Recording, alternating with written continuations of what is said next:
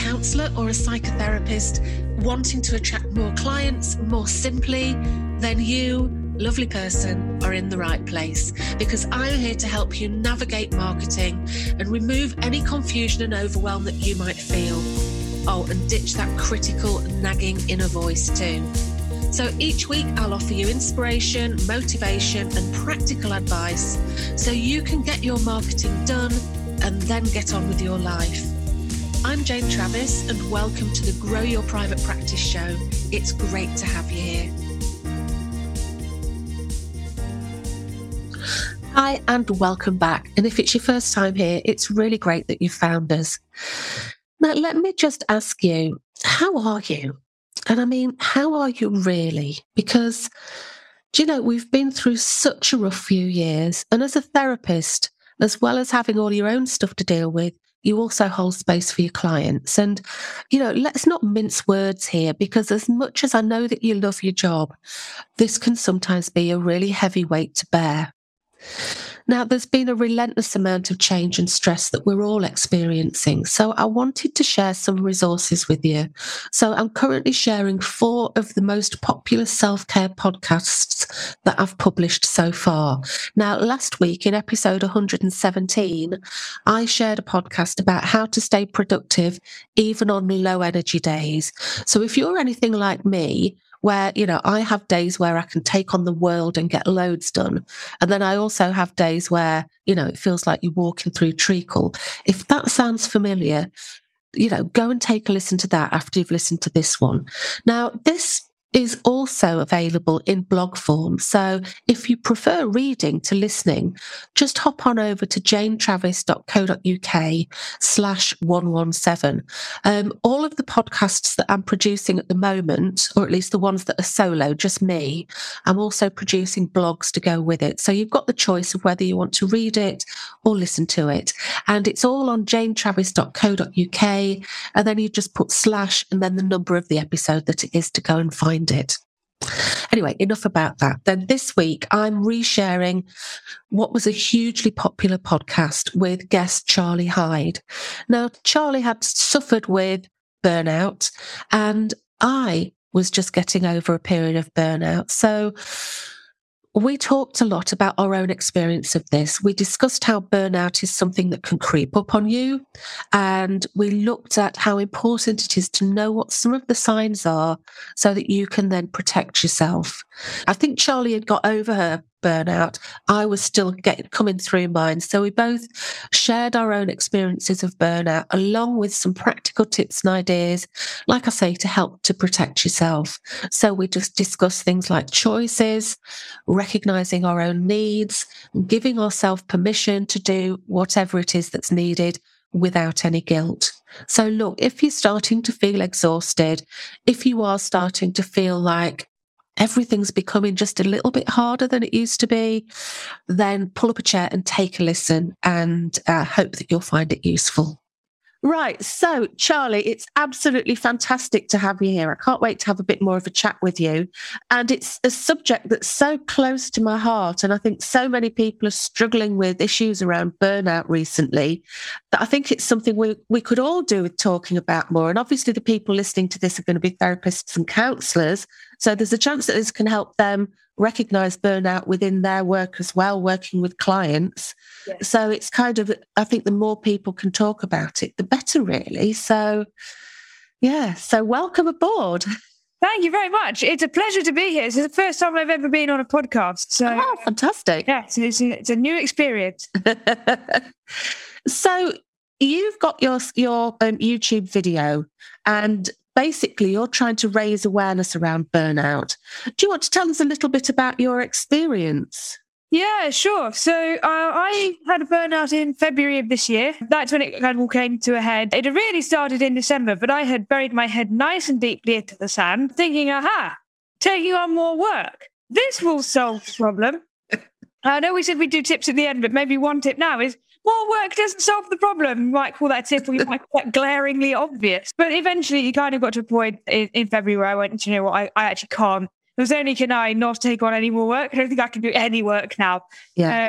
So I ended up taking complete break. And initially it's like, oh my gosh, what am I going to do with my time? But once I painted my house with a tiny paintbrush, actually it was quite nice to stop and just sit and then kind of reflect and really take things at your own pace. Because I think when you're experiencing a burnout, you can feel like everything is on top of you and all overwhelming. Actually taking a break and saying, well, what do I want to do today? And doing that thing and getting outside a bit more. And actually that really, really helps. And then I started reading lots of books and reading lots of stuff. And then I kind of had these ideas about, I wish I'd known that before. I thought about that. And so then when I kind of felt strong enough just to kind of get myself back into some productivity, I wrote a blog about the 3 things I'd learned from burnout. And that's had something like 8,000 views. It's been published in a magazine. And I've had so many people reach out about it that I thought, well, actually, we should continue the conversation. It shouldn't just be a one-off activity. So I wrote some more blogs, but I started a YouTube channel because it was a bit easier to kind of talk to the camera. And it was, in a way, it's almost a form of therapy, that it kind of, by producing content that you want to be useful to others, it forces you to think things through in your own mind and get clarity yourself. And I must have had maybe 50, 100 conversations all off the back of the YouTube videos about burnout, about recovering from burnout, how you kind of recover your career and get back onto the career track, if that's what you want to do after burnout. I'm listening to you and it sounds so familiar what you're talking about, because obviously I'm going to tell you a bit about my experience, but it's that feeling of, it's like being on a treadmill, but the treadmill's going so fast, it almost feels impossible to get off that treadmill, and you've got a great big rucksack on your back as well. And you just kind of, I think it is, for me, it was a bit of a coping strategy with COVID. I'm saying that when I was just, before I started talking to you, I did a few notes about my story, and it's very, very similar to yours. Mine started some time ago, and I can see now, with the benefit of hindsight, I can see that I was gradually grinding down. And COVID kind of was a catalyst, because basically when lockdown happened, I wanted to be there for my members. So I basically threw myself into supporting my members, really, and doing all that I could for them.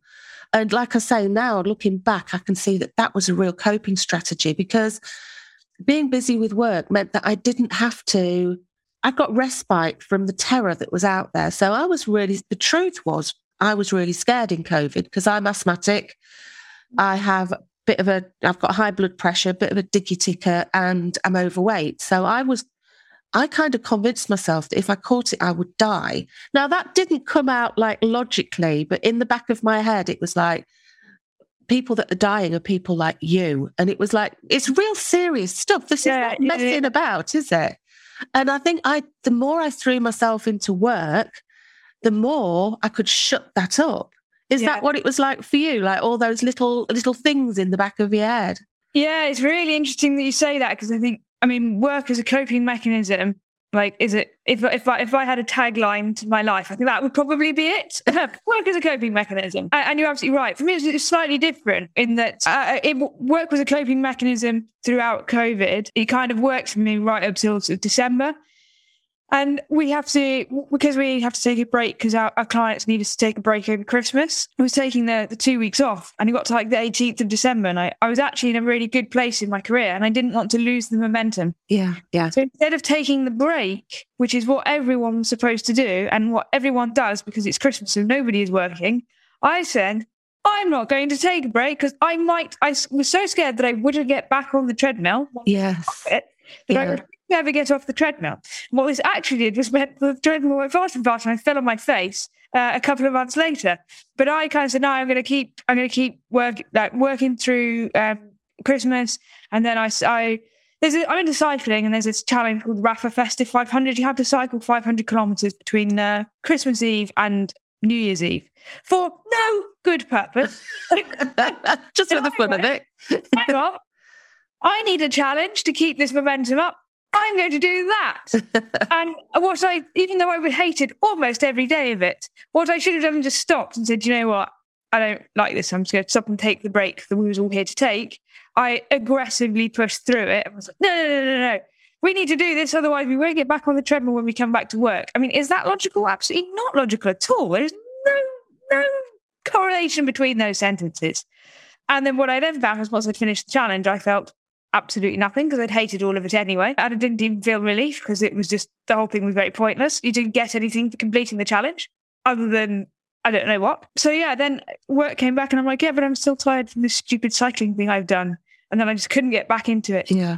And if only I had actually stopped and taken the break over Christmas, I think none of this would have happened. So isn't that interesting that you kept going because there was almost that fear that if you stop, you won't be able to start again. But in actual fact, by keeping going, you're finding it hard to get started again anyway. Exactly. Yeah. It's really ironic. Yeah.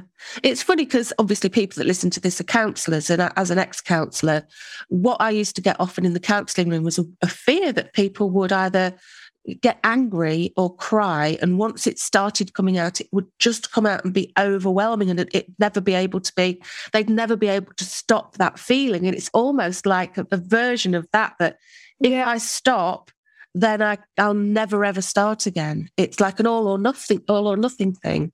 Yeah, that's absolutely nail on the head. Yeah. It's amazing, isn't it?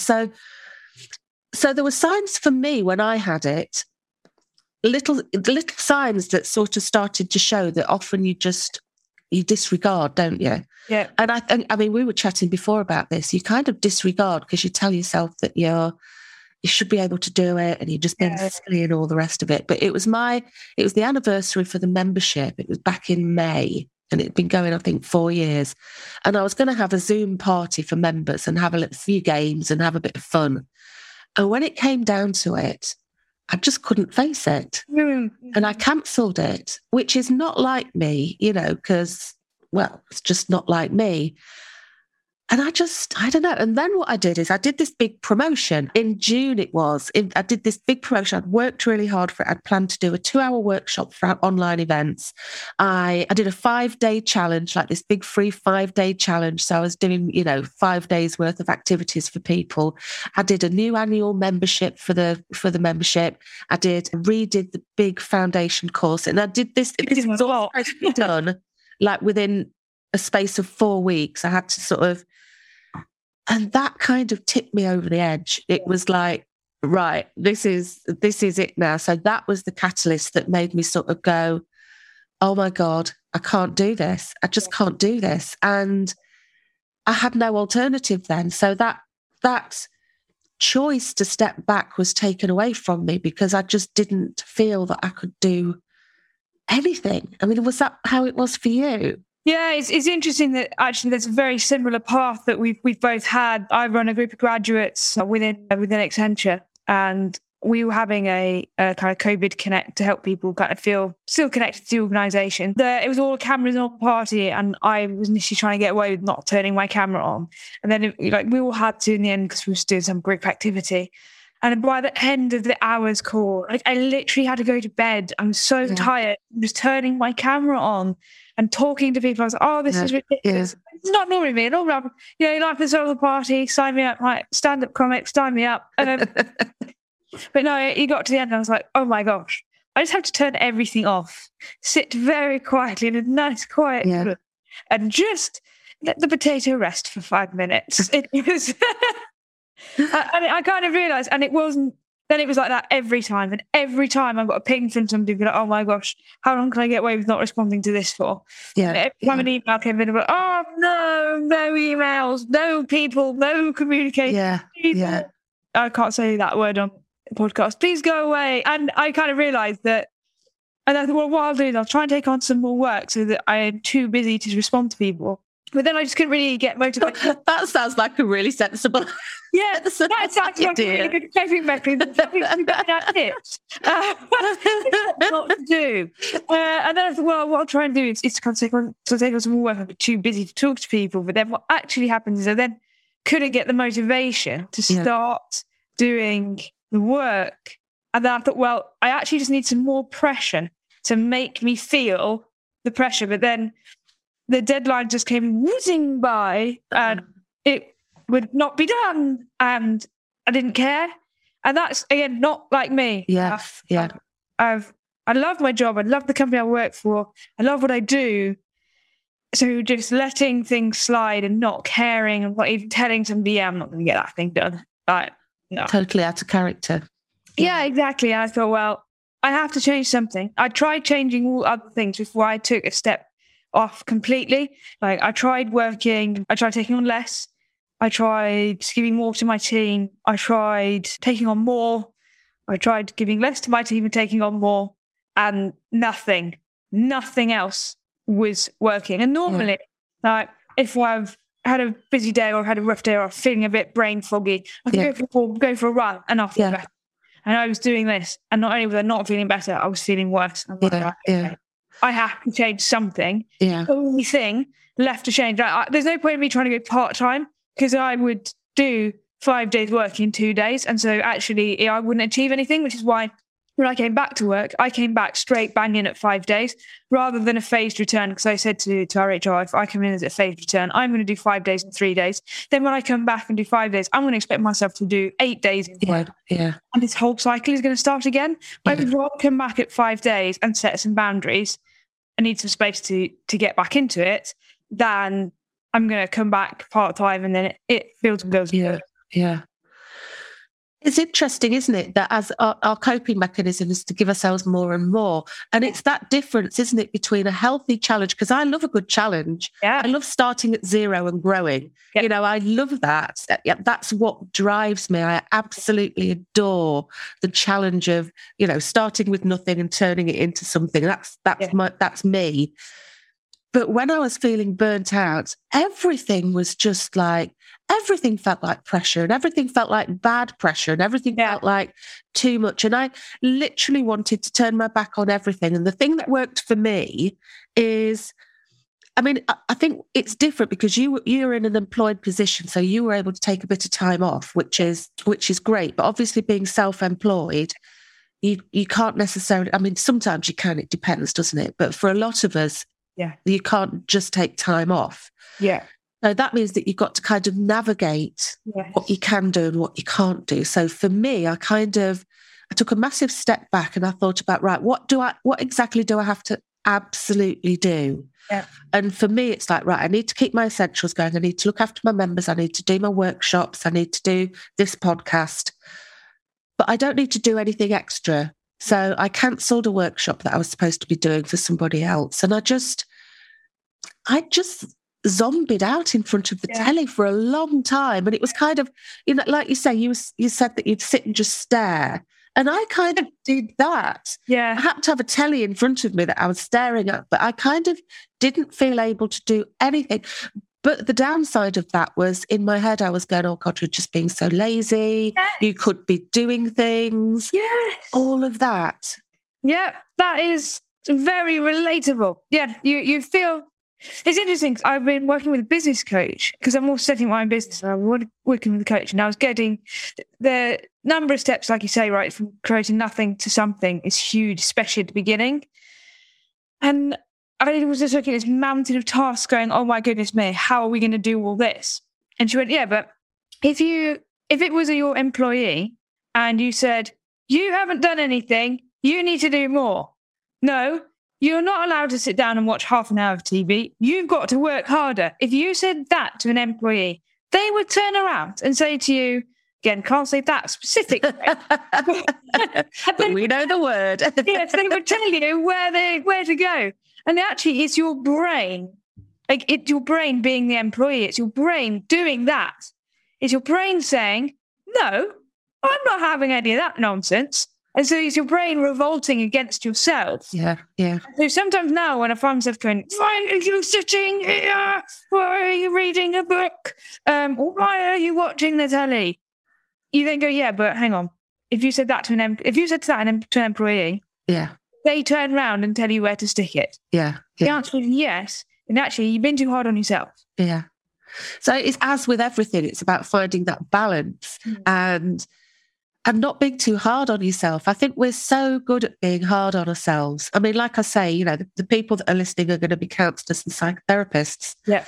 And I think it's really difficult. It's been difficult through the lockdown, especially because it's literally their job to sit with people and hold that space and be there for them.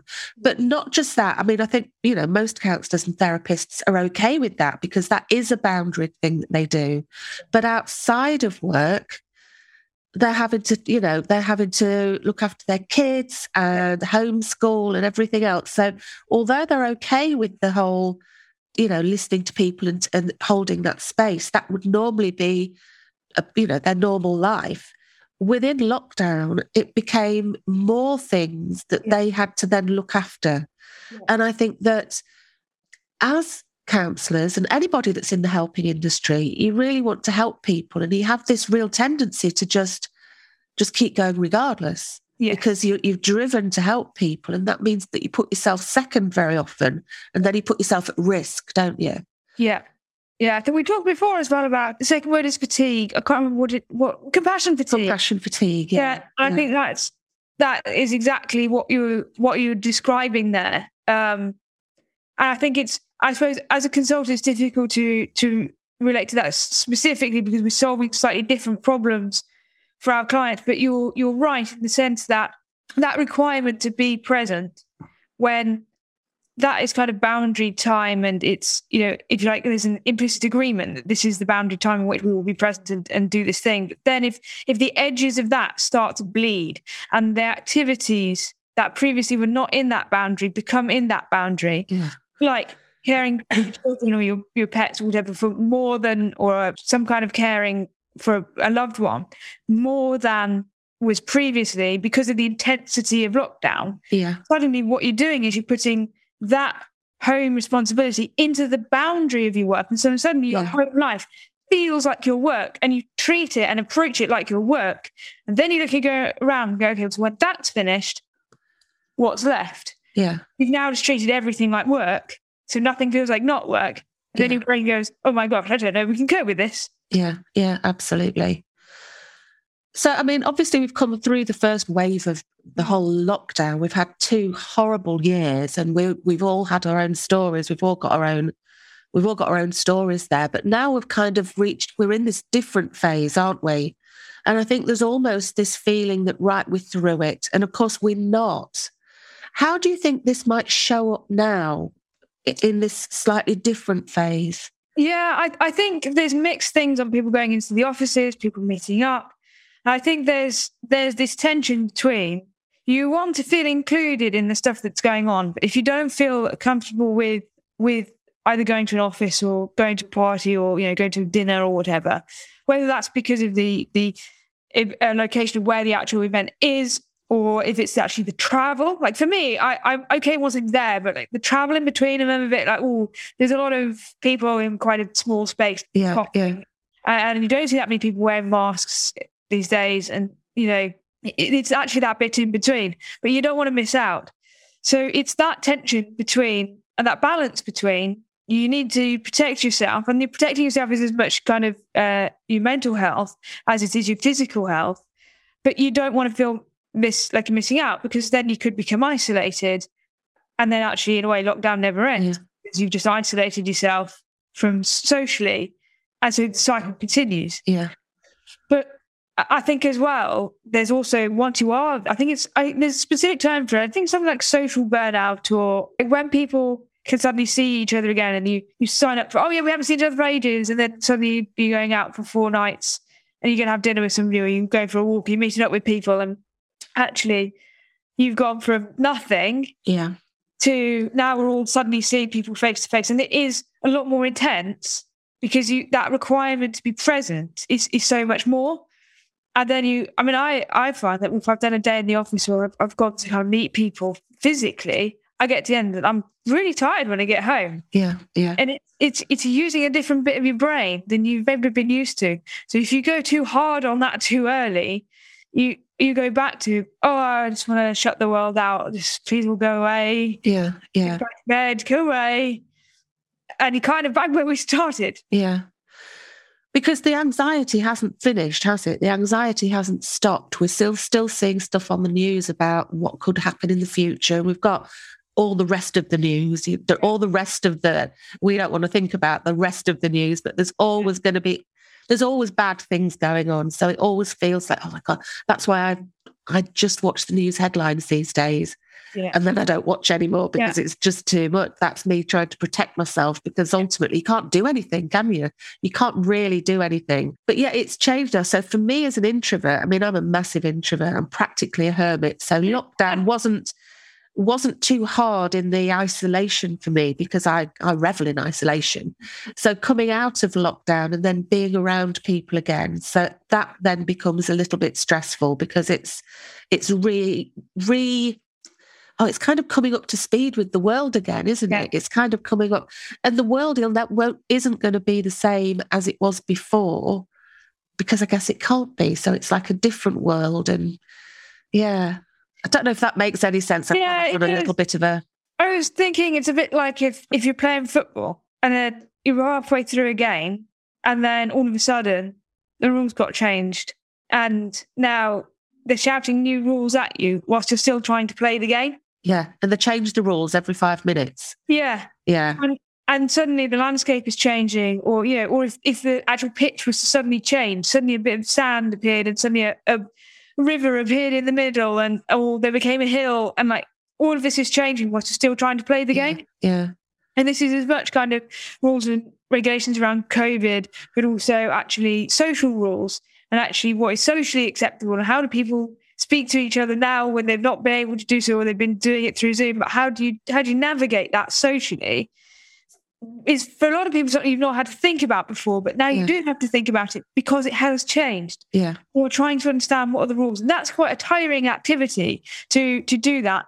And I think it's just around kind of taking that, understanding what your pace is that you're comfortable with, and taking it at that, and not feeling an obligation to kind of push the pace beyond what you're comfortable with. Yeah. That's the word, isn't it? Obligation. Sometimes we do things out of obligation. So maybe it's about understanding ourselves, understanding our own boundaries, understanding our own wants and needs, and learning how to respect those. Yeah, and it's funny because I was laughing with some colleagues yesterday that I remember we were somewhere and it got to 10 o'clock and somebody said, so shall we order another round of drinks? No, it's 10 o'clock. It's nearly bedtime. Bedtime. What are you talking about? 10 o'clock is bedtime. What on earth would I want to order more drinks? I should be in my pajamas right now. I should never have left them. And actually, those kind of rules change. I got back home yesterday at 10:30. I was like, gosh, it's very late. But whereas in the past, I'd been like, oh, it's 10:30. But that's now, nothing. Yeah, that's early. That's late. Yes. Yeah. Exactly. I should have had my bra off hours ago. I think I usually wait till after dessert for that. I ordered a panna cotta, but not for that reason. But I don't know if you can include that in a podcast. I'm sure we can. But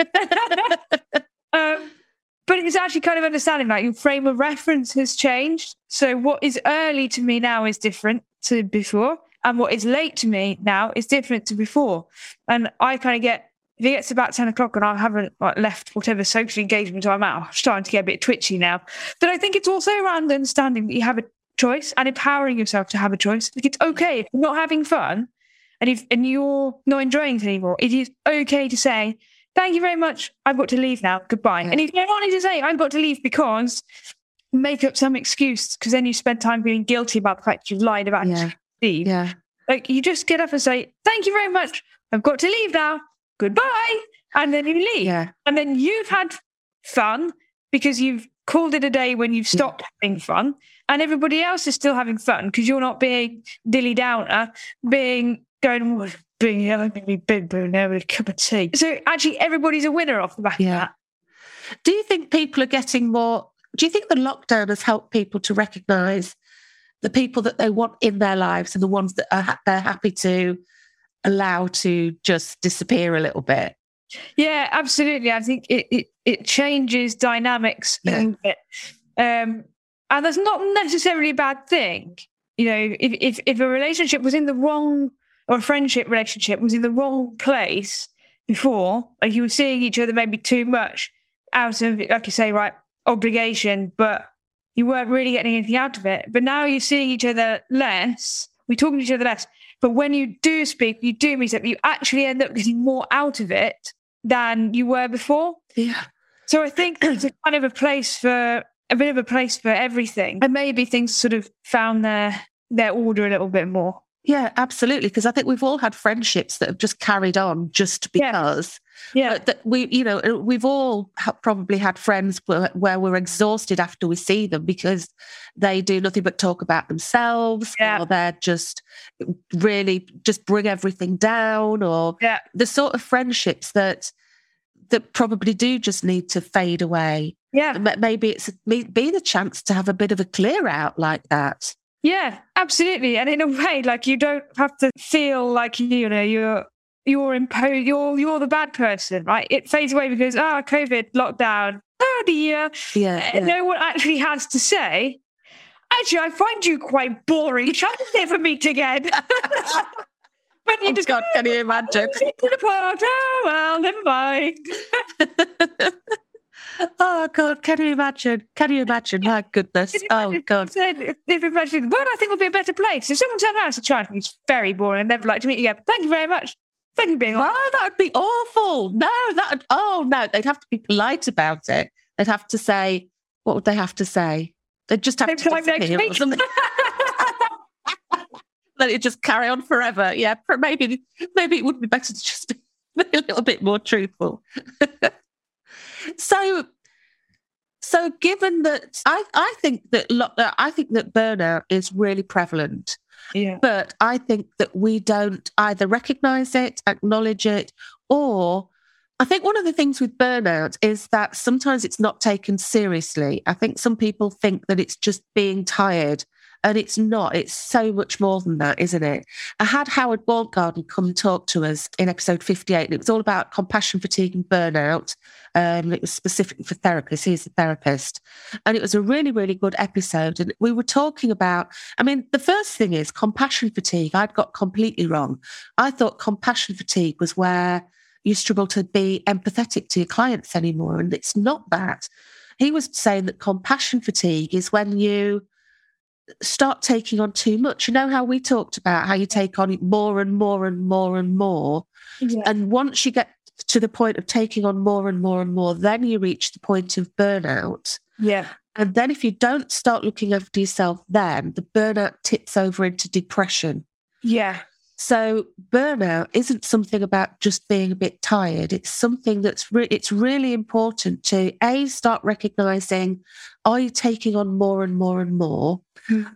And then if you are taking on more and more and more, how can you recognize that this is burnout and how important it is to basically stop? So I suppose the question really is, if you're struggling with burnout, if you're at that point where you've taken on so much and you've got into that treadmill and now you're at a point of exhaustion, what can you do to help yourself at that point without that brain kicking in and sort of telling yourself off for being lazy or stupid because last week you could do it, why can't you do it now? And that sort of negative mindset.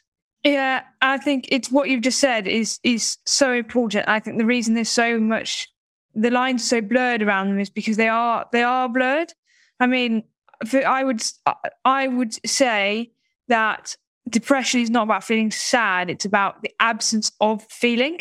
It is almost as though you want a helicopter view, wanting an out-of-body experience. It's a helicopter view, and you can't quite connect. Like you're looking at the world through a fishbowl, and you can't quite connect. You can see the fish, you can touch the glass, but you can't feel the water, and you can't interact with the fish. I chose to step out at the time when it was tipping into that for me. Yeah. And there was a very, very fine line between burnout and that. Yes. And I'm still to this day not convinced that I could truly step away before that point again. Yeah. For me, if I'm starting to feel pretty overwhelmed, I will set a time where I am just going to disconnect and turn everything off and just have that me time to watch or do whatever you want to do. And I will schedule time to do that. Ostensibly for Brooke, I go, Charlie, how do you do all this stuff? Right. And I go, well, because I schedule time for work and I schedule time to relax. Yeah. And time you then look forward to the time that you're going to spend relaxing and you set that as almost intentionally unproductive time. Yeah. Because that brings more productivity in the long term. Yeah. It's almost the fact that you have it like diarised really means that it's not unproductive. There's a reason to it. It's like, right, I'm going to do nothing because I need to relax. Yeah. And that gives it a reason. So therefore you're less likely to fight against it.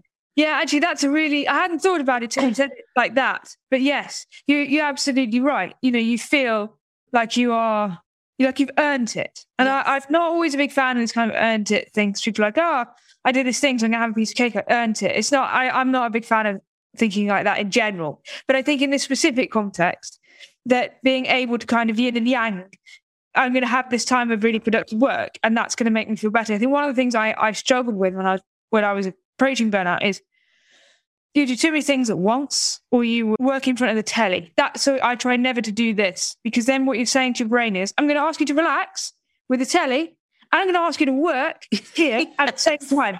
I'm going to ask you to do the same thing at the same time.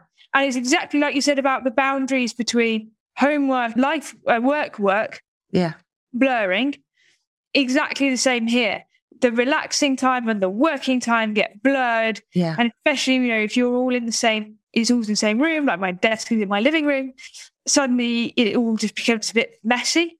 So for me, it's about understanding what the boundaries are, drawing them and say, okay, this is the time for work, and this is the time for not. I don't necessarily regularly schedule it in the sense like it's not like every Tuesday, but it's when you identify, okay, I feel like I might need a break. Fine.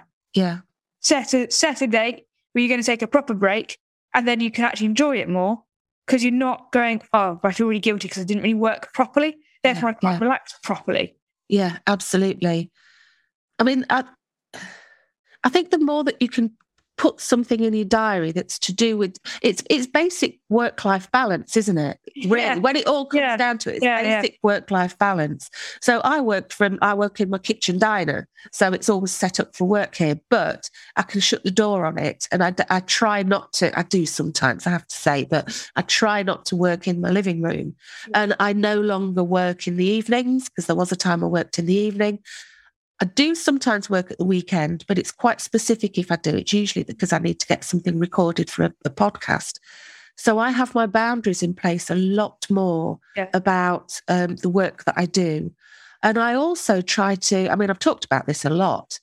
I take myself out to work. But I take myself out, so I'm not in the same four walls. I'll take a pad, I'll go for a coffee and a slice of cake, and I'll do some writing there. And there's something about that just helps to get out of that treadmill, because when I'm sitting here to work, it's all about work. I'm still writing, but it makes my job more pleasant. It's like, it's about doing it on my terms, and that really, really helps me. That's something that really helps me, because again, I'm out and amongst people, and away from the four walls. Yeah, you're right, and I think this is one of the things that obviously going back to the office is all very mixed, and people have different opinions of it. I've done a little bit of going back to the office, and what I do find is normally in the afternoon, about 2-3 o'clock, we all get it right, a bit of a sag in the afternoon, and I sort of look at that sofa over there, and I think, I could break by not working on the sofa in front of the telly roll. It's only 100 meters away. But actually, when you're in the office and you kind of see other people working, you're like, oh no, actually, I should work. Or, you find yourself not getting distracted. I wonder if Sainsbury's have any new of this. Or, I've been thinking of getting a new coffee machine or whatever. And you find yourself getting less distracted. And it helps you to kind of draw those boundaries, like actually switching up the environment and getting out is great, and it's just such a good way of just changing your whole mind. And something that I've just done, I've just been away with my dog, around my hollybobs with my dog, and we went to an Airbnb for a couple of nights, and we could go to the coast, and it was wonderful. It wasn't very expensive, but I've kind of made a bit of a pact with myself that every quarter I'm going to go away, even if it's one night. And I was thinking about this because, of course, this is something about how much money we've got, because I was able to do this, which is fantastic. Not everybody can.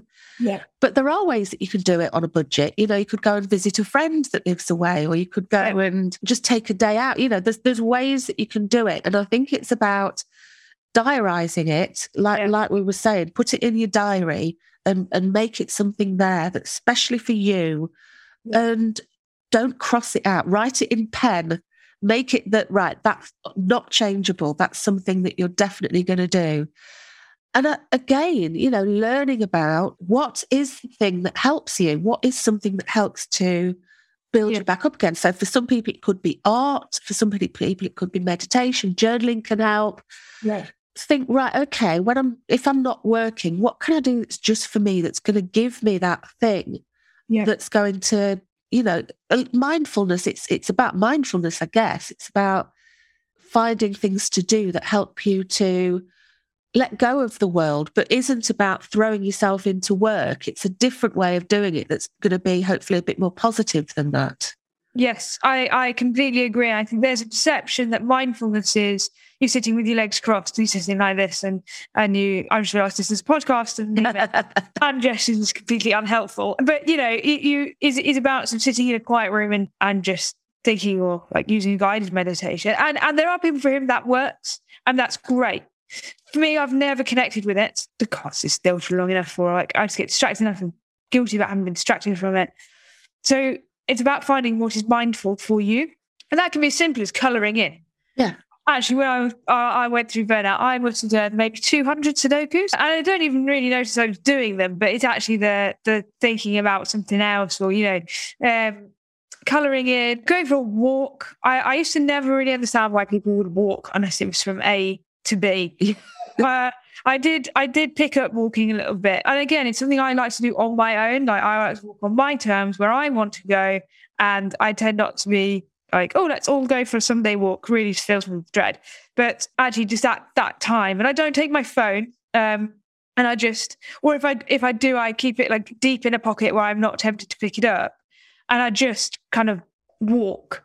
And that's quite mindful. Like, sometimes I can find that running is mindful because you're focusing on breathing and you're focusing on not falling over. You're focusing on all sorts of things. It is not anything else. And I think exercise releases natural endorphins. But there's that repetition as well, isn't there, with running? That repetition that can be very, very soothing. Yeah, absolutely. For my partner, it's swimming. It's exactly as you say, right? It's the routine of the number one to breathe, and actually, it's very mindful. So I think if you're struggling with mindfulness, it might be because you've not found the right way to do mindfulness for you personally yet. And my advice is, like, keep trying to find something, like try different things, because it doesn't have to just mean sit down, quiet room, incense candle, and whatever. I think as well, giving yourself permission to literally just do nothing. Because when I was really in it, I literally couldn't do anything. It's like my brain, it's like the switch in my brain had been turned off. And I literally would sit and watch, binge watch Netflix. Yeah. And again, there was a part of my brain that's going, oh, for God's sake, you're being so lazy, you could be doing all this stuff. But it felt like I just couldn't do anything. And I think for me, I've recognised that that's one of the ways that I switch off. That I will sit in front of the telly, I'll put Netflix on, I'll immerse myself into some sort of a box set. Yep. And that's a break from having to think. Yep. And I think as kids we're brought up, being, watching telly is a bad thing. And sometimes it can be a good thing because it does provide some escape when you need it. As long as you stop it at some point, then that's okay. But just stopping, just taking a nap, just doing nothing. Sometimes we need to fill our time. It feels like we need to fill our time. What happens if we just literally stop and just let our thoughts just come and go in our head? There's the place for that, I think. Absolutely. I think, like you say, right, we're taught that watching telly is bad. I agree and disagree with it. So active sitting down and watching telly is not bad. It's if you do it mindlessly and you're doing it without. So for me, it's all about using your time. Is all about choosing what you do in the moment. And as long as you are confident in the choice that you've made, then you should have no regret about it. Yeah. Like if you're sitting down and say, okay, I'm going to sit down, I'm going to watch TV because this is what I'm choosing to do, rather than, I'm an automaton and by pilot, I just sat down in front of the TV for the rest of the evening and then you didn't you feel bad about, it's like you've wasted your time if you feel like you didn't choose what to do with it. So make it a conscious choice. That, right, okay, I'm feeling whatever I'm feeling, and what I want to do right now is to sit in front of the TV and to just relax. And just giving yourself permission. Yeah, and really being conscious and like making it an intention. Yes. For what you're doing. Like, I used to do a bit of yoga. I've struggled to kind of keep up with it, but I kind of like the idea at the beginning. They always say, like, set the intention for the practice. And I also do this, like when I sit down in a work block, I'll sit down and say, okay, what is the intention for this practice? What is the thing I want to achieve by the end of it? Yeah. And the thing is, I do the same when it's sitting down and relaxing. Okay, what form of relaxation do I want this to be? And what do I want achieved at the end of it? Is it to feel more relaxed than I feel now? Or is it to feel energized by it? Yeah. Like going out for a walk, identified is relaxing, but more energizing at the end. Whereas at TV, like I'm actually like, increasing state of relaxation, bordering on the horizontal. Yeah. And, you know, a book, right? That could do either, depending on what you're reading, and baking or whatever, you know. Yeah. As long as you're making a conscious choice and setting a conscious intention. Yeah. So it's really down to recognizing what your needs are. It's the same old thing, isn't it? What are my needs right now? Do I need to relax? Do I need to recharge? Do I need to nurture? Do I need to energize? What am I feeling? When you know what you need, then you can do it. And that stops you then going into that automatically doing something, which then doesn't give you what you need necessarily. Yes, exactly. Yeah, it's. I see this so many times when people kind of do stuff because they feel like they want to, or they are just kind of following the crowd. Like so many sheep. Yeah. I know I've just been in Yorkshire, but I really do see a lot of sheep. but people kind of go through the motions of doing something because this is what people do, right? Oh yeah, I finished my work day, I'm just going to sit in front of the TV, and like as long as that's the conscious choice you've made, that's fine. It's that cognitive dissonance that comes when you don't feel like you've made the choice, you've kind of done it, but there's something else, and that's you struggle to reconcile that. Yeah. And sometimes you sit there and say, well, I've started watching the programme now. But that's the beauty of TV. If you were having fun, right, it's exactly the same as if you were enjoying an evening with friends and now you're not enjoying it, you get up and leave. You do it politely, but you get up and leave. Exactly the same with if you were watching TV or reading a book. I was enjoying that activity. I'm no longer enjoying that activity. Yeah. I'm going to stop doing it. Yeah, because I'm a grown-up and I can choose. Yeah, it's completely up to me. Yeah. Yeah, it's about, in lockdown, so many choices got taken away from us. And I think in a way we've almost felt, I've certainly felt very powerless over the time. You can only do this, you can only do that, you can't do this, can't go here, you must do it like that. Then you can't go, well, stuff it. Can I make any choices in my life now? Tell you what, why don't somebody else decide what I'm going to have for my dinner? And it's about bringing those kind of micro choices. Like you are the boss of your own life and bringing that back.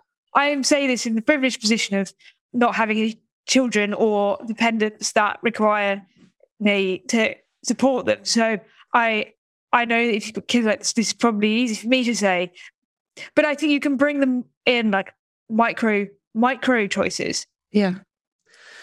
I think that's a brilliant place to stop, actually, because really what we're doing, what you're saying there is, and what we're sort of looking at is, it's all about getting to know ourselves. It's all about recognizing our own needs, and it's all about choice. Yes. It's all about recognizing what's happening and then making a choice of what's the best thing for you to do at the time. Yeah, absolutely. I think if you can do that, you then check into how you're feeling. And that's when you can start to recognize, oh, maybe I am a bit heading towards burnout, or maybe, oh, crap, I've got a problem and I need to take some more action. Yeah. And by doing that, but it also is the same thing that will take you to recognizing if you're experiencing burnout in these changing times is the same thing that will also help you cure the burnout. Yeah. Yeah, absolutely. Charlie, I've really loved talking to you. Thank you so much for coming on the podcast. I'm sure everybody else will have found it really fascinating as well. It really does all come down to choice and boundaries, doesn't it? It always does. It comes down to choice, awareness and boundaries. And the more that we can do that, the better, really. Yeah. So what's the best place for people to find you? Do you want to tell us a little bit more about your podcast? Yeah, sure. So you can find me on LinkedIn. You can also find me on YouTube. I'm today years old. I don't know if I'll give you a link. And I'll put a link below. So if you're listening to this, there'll be a link around somewhere. Brilliant. Thank you. And I've also set up a new business called Networther, which is it's a fintech business. So you can find me on there. If you're a Sunday Times reader, you might have actually recognised me from the Sunday Times. I was in last Sunday. Really? Wow. I was in the money section about investing student loans. So I might look a familiar face. So if you are lobbing tomatoes at your screen. So yeah, you can reach out to me through the website. You can reach out to me through YouTube. You can reach out to me through LinkedIn, and I will always chat to everyone. And yeah. Brilliant. Perfect. I'll put all those links below. Thank you so much, Charlie. It's been fantastic. I always enjoy talking to you. Hopefully I'll talk to you again soon. Brilliant. Thank you so much, Jane. So there you are. I really do hope that this helps you. And if you think that you're heading towards burnout, remember choice, awareness and boundaries are, as always, the watchwords. Now, as I've said, I've shared links to Charlie so that you can go and connect with her. And there's also some great resources on her YouTube channel, which is called Today Years Old. And that includes actually an interview that I did with her for Stress Awareness Day. And I'll put a link to that, around this recording somewhere. And also, I just want to say that, in the Grow Your Private Practice membership, yes, we look at how to grow your practice. But really the focus is very much about support. It's about helping each other. It's about, getting to meet other peers. So if you could do with a little bit of extra support, then, come along and see what it's like for yourself. All right. So take really good care of yourself this week. And next week, I'm going to be talking a little bit more about burnout, but I'll be looking at compassion fatigue and burnout because I'm going to share. Again, it was a really, really popular podcast that I did with somebody called Howard Borngarden. And he is a therapist. He's a public speaker who talks about burnout. And he's also written a private practice book. And he came along and he talked a lot about compassion fatigue and burnout. So I'm going to be sharing that with you next week. So keep an eye out for that. So look after yourself and, take it easy. Don't take on too much. And I look forward to seeing you again next week. Take care. Bye-bye. Thank you so much for listening. And if you enjoyed this, then please subscribe to the show. And while you're there, I'd love it if you could leave me a big, shiny 5-star review. Bye.